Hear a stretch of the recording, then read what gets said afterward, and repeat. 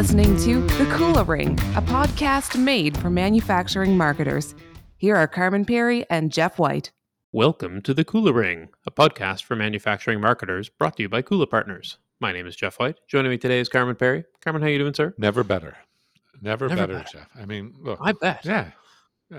Why would you complain, really? No, exactly. The weather's nice. Yeah. All the things Canadians like. Indeed. Yes. The weather's nice or it's not so nice. You still get to talk about it, which is the key for Canadians. I think. It is. No, but look, no. Today, the topic of today's show, I just feel like we're going to be able to kind of, if you will, kind of wring the towel of this topic a little bit. Like one of the things that I think happens. And marketers know, like every marketer on the planet, for the most part, wants to look at integrating potentially more video into their mix, etc., or they at least have a hunch that it might be a good idea. I'm gonna just.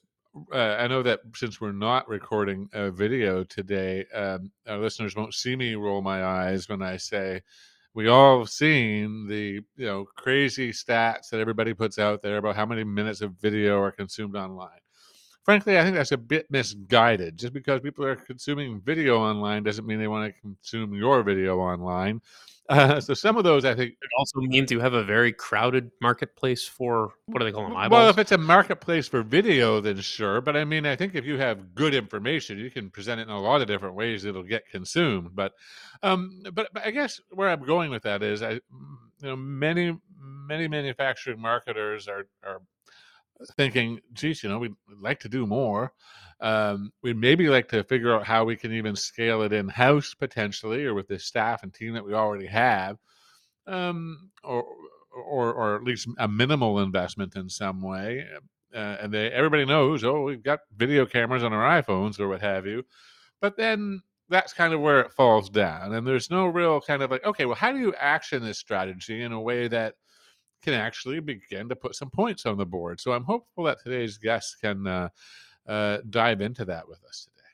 Yeah, no, I'm looking forward to it as well. So joining us today is Jeff Long. Jeff is the owner of True Focus Media. Welcome to the Kula Ring, Jeff. Guys, thank you so much for having me on today.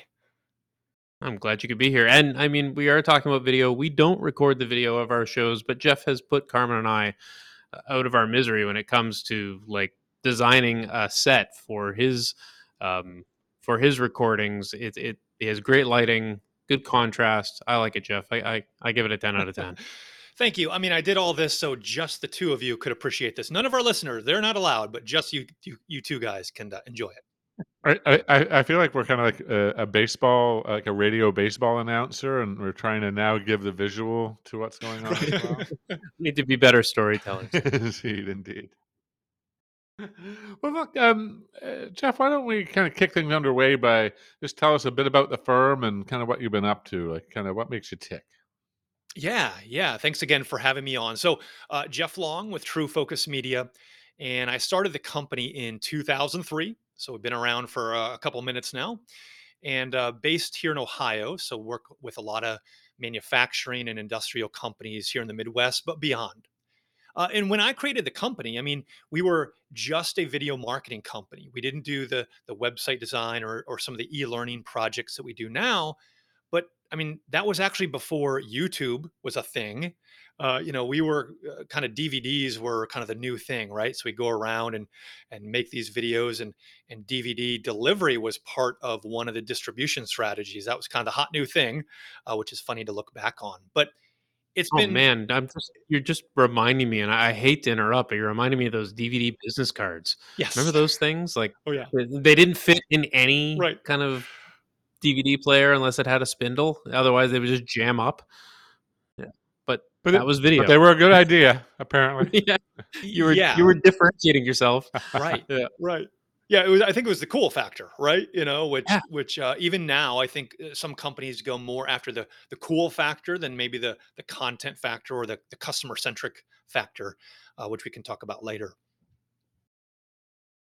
And so yeah, when we were just kind of doing the video stuff, I had two partners at the time, and we would just kind of listen to what our clients wanted, right? So they say, "Hey, Jeff, can you do this? Can we, put this video on our website or do this type of marketing?" We would as much as possible accommodate. I think in marketing, it's a lot of experimentation, it's a lot of trial and error, finding out what works, what the companies want, and go from there. And that's one of the reasons why I've been successful these past 19 years. And I'm assuming that iteration is what led you to this notion of creating kind of value via video in, shall we say, bite-sized snippets? Would that be accurate? Exactly, and that's a good way to look at it. Is Um, my parents are both teachers, lifelong educators. Back when I was in high school, I considered going into secondary education. I love teaching, training, but I didn't go that route for obviously. And then I did a bunch of corporate training with Lowe's, so I got to go all across the country, and in Canada as well. Got to go to Hawaii, Alaska, some fun places, some boring places. So I look at video content not as how to wow people, right? We talked about those old school DVD business cards. That was kind of the wow factor. I look at it more as how can we educate people with, like you said, that bite-sized content. And that's really what I'm seeing is becoming expected by our customers, buyers, distributors, anybody that touches, these products that our companies are working with. All right. Well, let's peel that back a bit. I mean, I guess when you're working with a B2B manufacturing organization, I know that's a it's a pretty broad category, if it's a category at all. But I guess what kind of what shape do these types of programs take? Like, how are they taking advantage of this, and how is it coming to life for their customers? Yeah, so let me kind of tell you a story of maybe why I created this video value bombs service. And my goal here today on your show is really to give the listener some strategies, tips, and tools so that if they have the personnel in house that they can do it themselves, right? That's kind of the goal, is to give back on this. So it it really got me thinking as I try to look back at my career, I look back at what's working, I look at other industries, and like I said, I've been doing video for 19 years, and we get a lot of requests for companies to do these big about us videos. So again, the wow factor, and I think those are fine. I think those are great. But let's be honest, how do you tie ROI to a about us video? It's really hard. And so that was one key factor. And then the other key factor is just asking both my clients and people, smart people like you guys and others, like, okay, when you're looking for a product, does a company history video or about us video or whatever, does that really move the needle in your buying decision? And I found that it really didn't a whole lot. Now, I think there's a time and a place for these wow factors. When you're rolling out a big product or a trade show and you're trying to impress people, totally get that. So I don't want to discourage people, but a lot of times companies, that's kind of all they thought about with video is, hey, we need to talk about ourselves, and that's going to somehow impress somebody so much that they're going to buy from us. And again, that could happen. So I was thinking, okay, what's the other side of that coin? Well, being kind of this educator based marketing guy that I am, what value can we create that will be so beneficial that that potential buyer, customer, whoever they are, would buy the products from this company?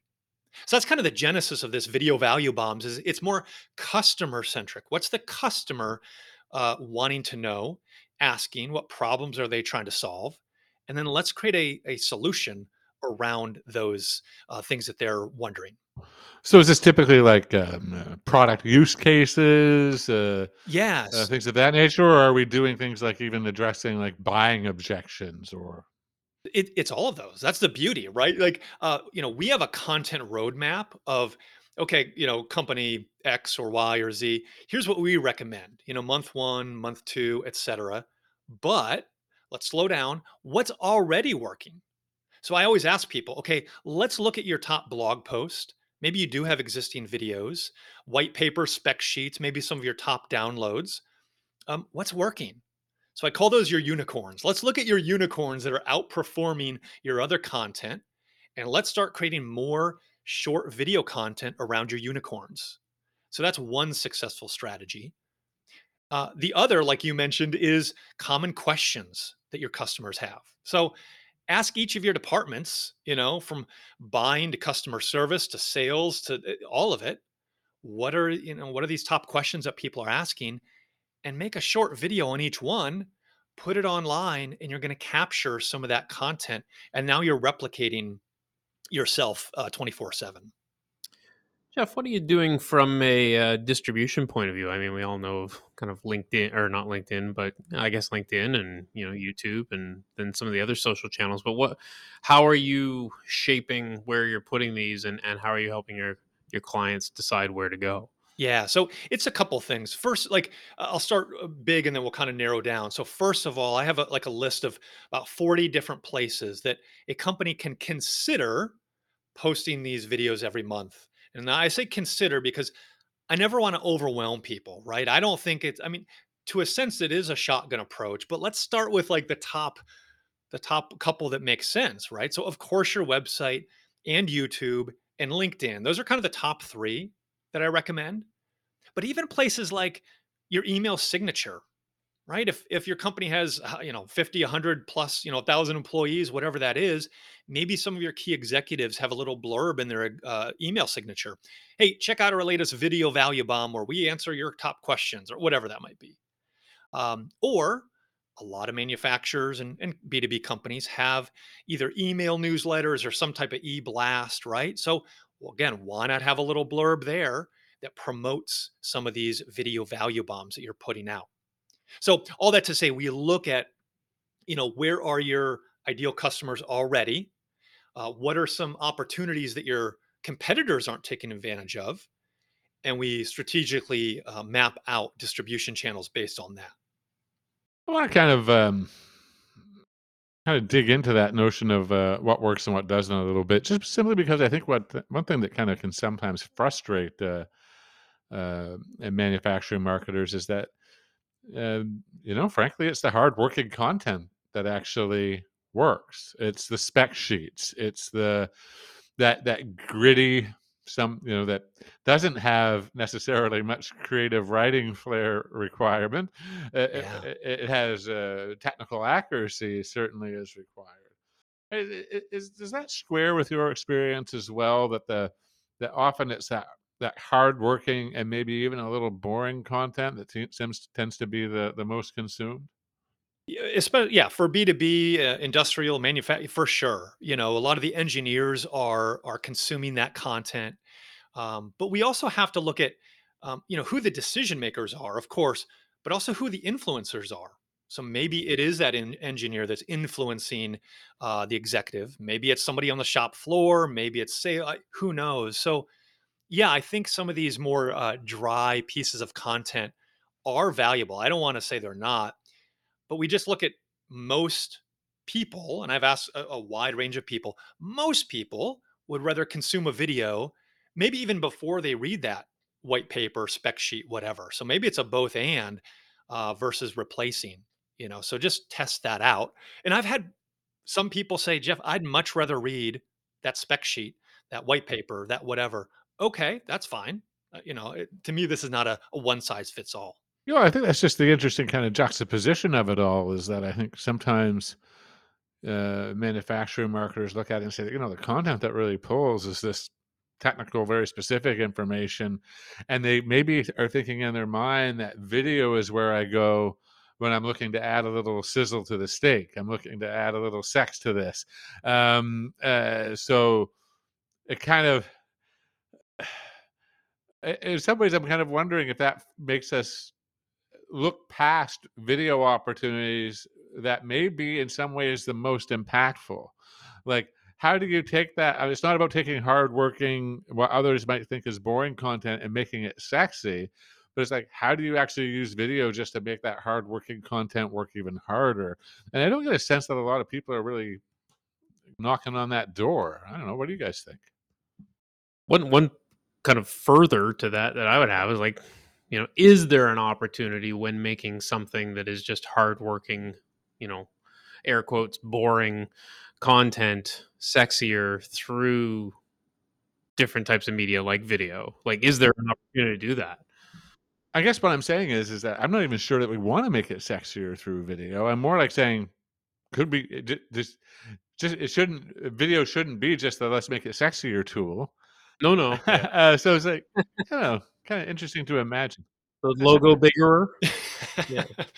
So, yeah, I think this I love this discussion, and I found that, you know, I'm trying to think here to quantify this. I'll say most because that's pretty nebulous, right? Most companies I've worked with have some technical documents, white papers, whatever we want to call them, but they probably don't have enough. And the reason I say that is one of the stats I love is Gardner Research recently came out and said that 72% of B2B buyers will fully do their research online before reaching out to a salesperson.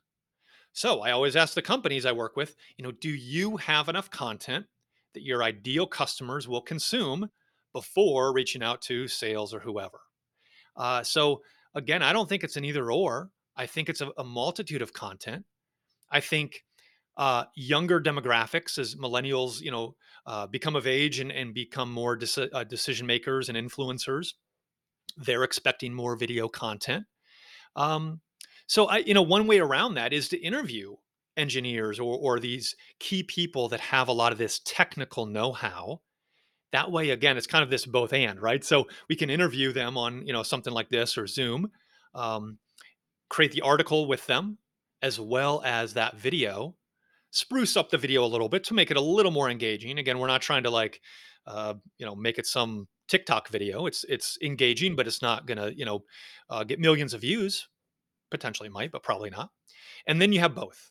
And I think that's one benefit of creating content is the both. That's a key word is both. Are your digital marketing efforts bringing in too many junk leads? Stop wasting time and distracting your sales team. Account based marketing can help give your marketing strategy the laser focus on qualified buyers that you need to increase your pipeline velocity, close more deals, and grow your business faster. We've created a sample manufacturing ABM plan to help you get started. Download the sample manufacturing ABM plan at bit.ly/sampleabm. That's bit.ly/sampleabm. Of course. I'm curious, what are you seeing inside of marketing organizations that are taking this work on internally? Are they, everybody likes to talk about the democratization of being able to, have video cameras in your pockets, et cetera. I guess, are you seeing a lot of that, or marketing teams really taking on that kind of DIY type of video, or Some for sure. There's some, and specifically with more industrial or these manufacturing companies. Yes, there are these industry leaders. And it's easy to say, well, they have the budget for that or the personnel to do that. Well, they had to have the budget allocated, right? They had to have the people dedicated. And you got to start somewhere. So, yes, there are some. However, I think, and I mean, that's why I created this video value bomb service was to either do it for people or teach them how. But again, I think the listener, we can encourage them to do it on their own. A lot of it is finding those key topics, common questions. How do we interview our salespeople, our engineers, our executives, and get the information that's in their head, or maybe it's on a blog post, and get that into something a little more engaging, which might be a short video series on those topics. I think it's great, and it makes a ton of sense to be looking for those opportunities and what content is already resonating and using that as a basis for your at least your initial content calendar. You may find you want to go elsewhere after you've sort of explored all those ideas, but you know as Carmen's mentioning, the democratization of content and everyone having a 4K video camera in their pocket and, a full studio and not even really realizing it or taking advantage of it. What do they do next? Because I think a lot of people sort of feel, oh, I can do this with my phone, but it's going to be really low budget feeling, or I'm going to have to spend a whole bunch of money to set up something I don't really understand how to use. Like, how do you help people decide where to go with that? Because it's a continuum. It really is. And I think one of the benefits of YouTube and especially now, Instagram and TikTok and all the other, video options out there is, when I started, a company had to have premium level content, high quality. Every word had to be scripted and perfect. Every shot had to be perfect.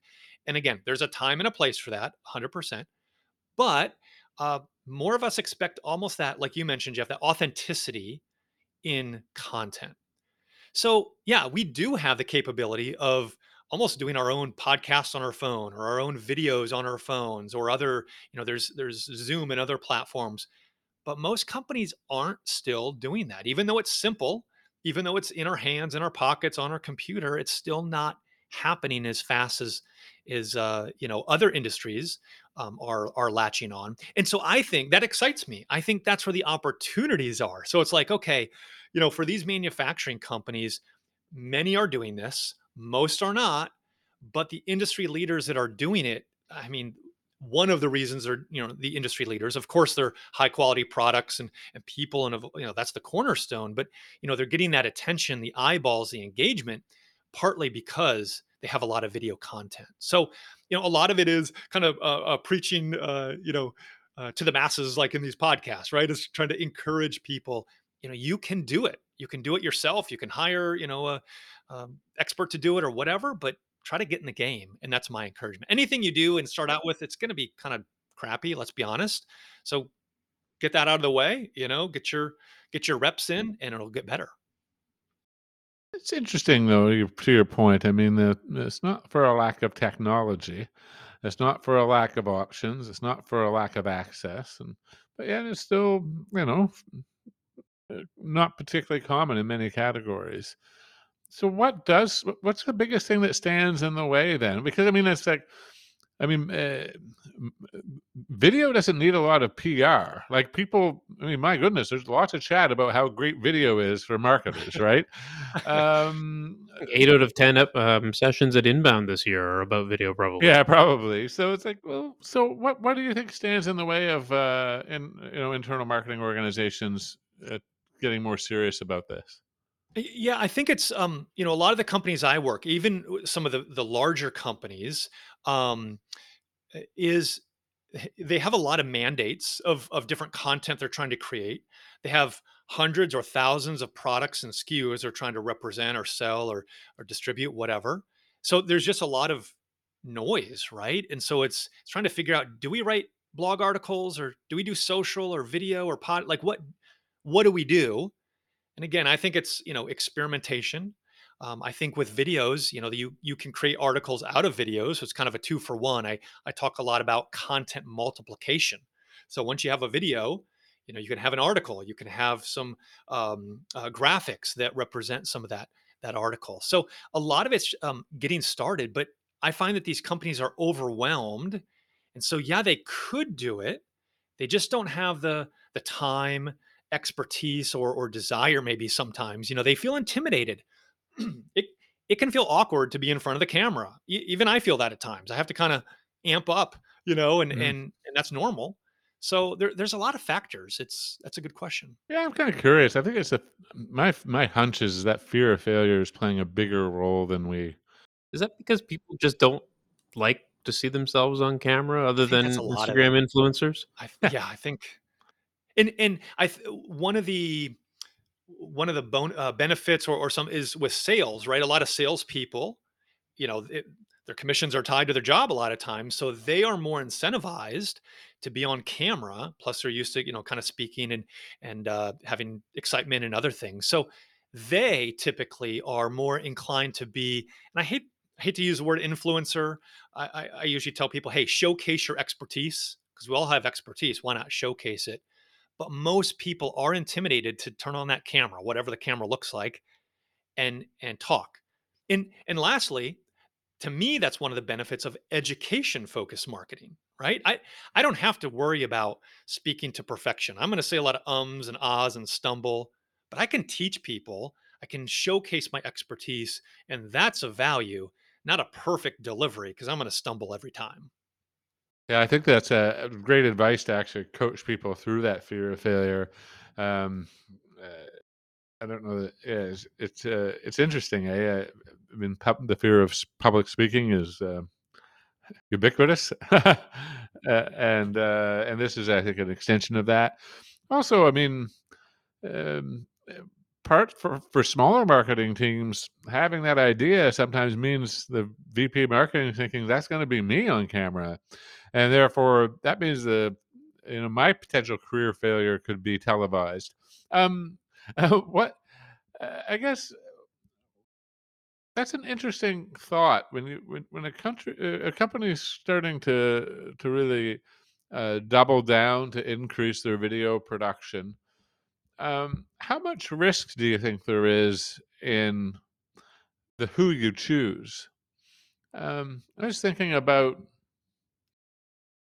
well, we just live in a weird time where anybody ends up in, some charged with X, Y, or Z, and that can usually come back to the company in 5 seconds or less, right? Like a social media footprint, et cetera, right? You see where I'm going? Sure. And I think, most of the companies I work with they're aggressive in their marketing, but in a way they're still playing it safe, right? Like there are some companies out there doing some crazy, funny or cutting edge or edgy type of content. There could be a risk factor there, but I never want to put my clients or the companies I work with in that position. Again, I think if we're teaching people and if we have the best intentions overall, that's going to work. Of course, almost anybody can get sued these days.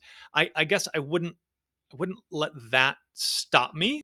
Yeah, yeah. No, I guess where I was going with that is more like the selection of the who's going to be on camera for the company. Like, Sure. And we did a big a video project several years ago. Almost had it complete, and I got an email, from the marketing manager. Hey Jeff, you know that HR person that's in most of these videos? Well, she resigned, and we need to take her out. And it's like, okay, how are we gonna, patch these holes? It's And we the HR did. resignation filter in Premiere. There we go. There we go. but Right. I mean it's an interesting challenge, I think, for a lot of, especially more mid-size or smaller manufacturers, because they would look at this and may say, I can hear the narrative now. Well, if we're going to do video, we should probably get somebody younger that knows how to do this stuff. And then the next thing out of their mind, when was the last time somebody younger stayed with us for any longer than 24 months? Yeah. And then what? And yeah, so Yeah, maybe that's a reason though to be making content like Jeff's talking about that isn't really tied to the personality of the person and is more tied to the unicorn pieces of content. Then it doesn't matter if Jimmy leaves or Ruth leaves or whatever. It's still, you're still happy with the messaging of the piece. You read my mind. That it's almost like the more content you have out there with more diverse voices, faces, etc., then in a way it doesn't really matter because you could just take out 10% of your videos of whoever resigns and technically, I mean, you should always have releases. Consult your lawyer. Releases by each person so that if they do leave the company, I would imagine you still can use those videos. Again, not a lawyer, but yeah. So I again, I would just I look at the industry experts that are out there that are doing this video content, specifically in manufacturing, and they're just going full steam ahead, right? Not to say we shouldn't consider the legalities and some of these other things, of course, but yeah, good discussion. oh, yeah, and those legalities need to be managed. And to your point, there's lots of ways to manage them. So I'm at the risk of being the perennial devil's advocate in today's show. It kind of flies a bit in the face of the recommendation, though, to be authentic. Not that, yes, you could have 100 different people on the videos and all 100 people be authentic. So yes, that's still not terrible advice, but we do see some manufacturers, some whom we've had on the show, come to mind, who have a strong video strategy. Man, an awful lot of times it's really tied to one strong personality too. And frankly, I think that the authenticity of that personality, building an audience over time, is in part, in the couple of cases that I've been thinking of, is in part what drove the success of those initiatives. Had they tried to shoot the same 100 videos with 100 different people versus the one, I think they'd have gotten a different result. Definitely. Yeah, I mean, we did a 2-year cycle with Stober Drives. They're based out of Kentucky, and wonderful company, down to earth, hardworking. I mean, I always tell people if I lived near that area, I'd probably work for them just because they're so fantastic. And so we did, of all the videos we did over that 2-year span. Um, I mean, we cycled through people, or I should say, we included lots of people because we wanted that diversity of voices and people. So it wasn't just sales or executives or whatever. It was, and some of them were, voluntold, right? Hey, you need to be on this video and different things. And one of the skill sets I bring is making people feel comfortable and confident on camera because it's a very awkward experience to be like, all right, say some stuff, go. So we have different ways to make people feel comfortable, not freaking out. And that's the beauty of editing, right? We only keep the good stuff, make them look amazing. um, but let's be honest, hardly anybody likes how they look or sound on video. I don't, and most people don't either. So I just get over it. I'm like, well, other people have given me compliments, so maybe they like it more than me. I'm making my videos for them, not for me. So get over Mm. it. Yeah, absolutely. I'm wondering, what are you seeing as the next thing, Jeff? Like, where's video taking you next that it didn't take you before? I think that's a great question. I think there's a wide untapped market for e-learning, training, and other types of content there. So again, with micro content, there's different platforms out there. We build e-learning platforms, but there's other options of creating this e-learning portal, both internally, right, for employees, new hires, safety, certifications, other things, as well as your external employees. We've had great success with companies that create training systems for their products, for their distributors, for their end users, and again, safety, setup, usage that reduces the amount of incoming customer service calls or clicks or emails, whatever that is. It also helps reduce of the safety risk, obviously, and then you can even track completion rate on different people. So for employees, you could tie bonus or benefits to different learning tracks.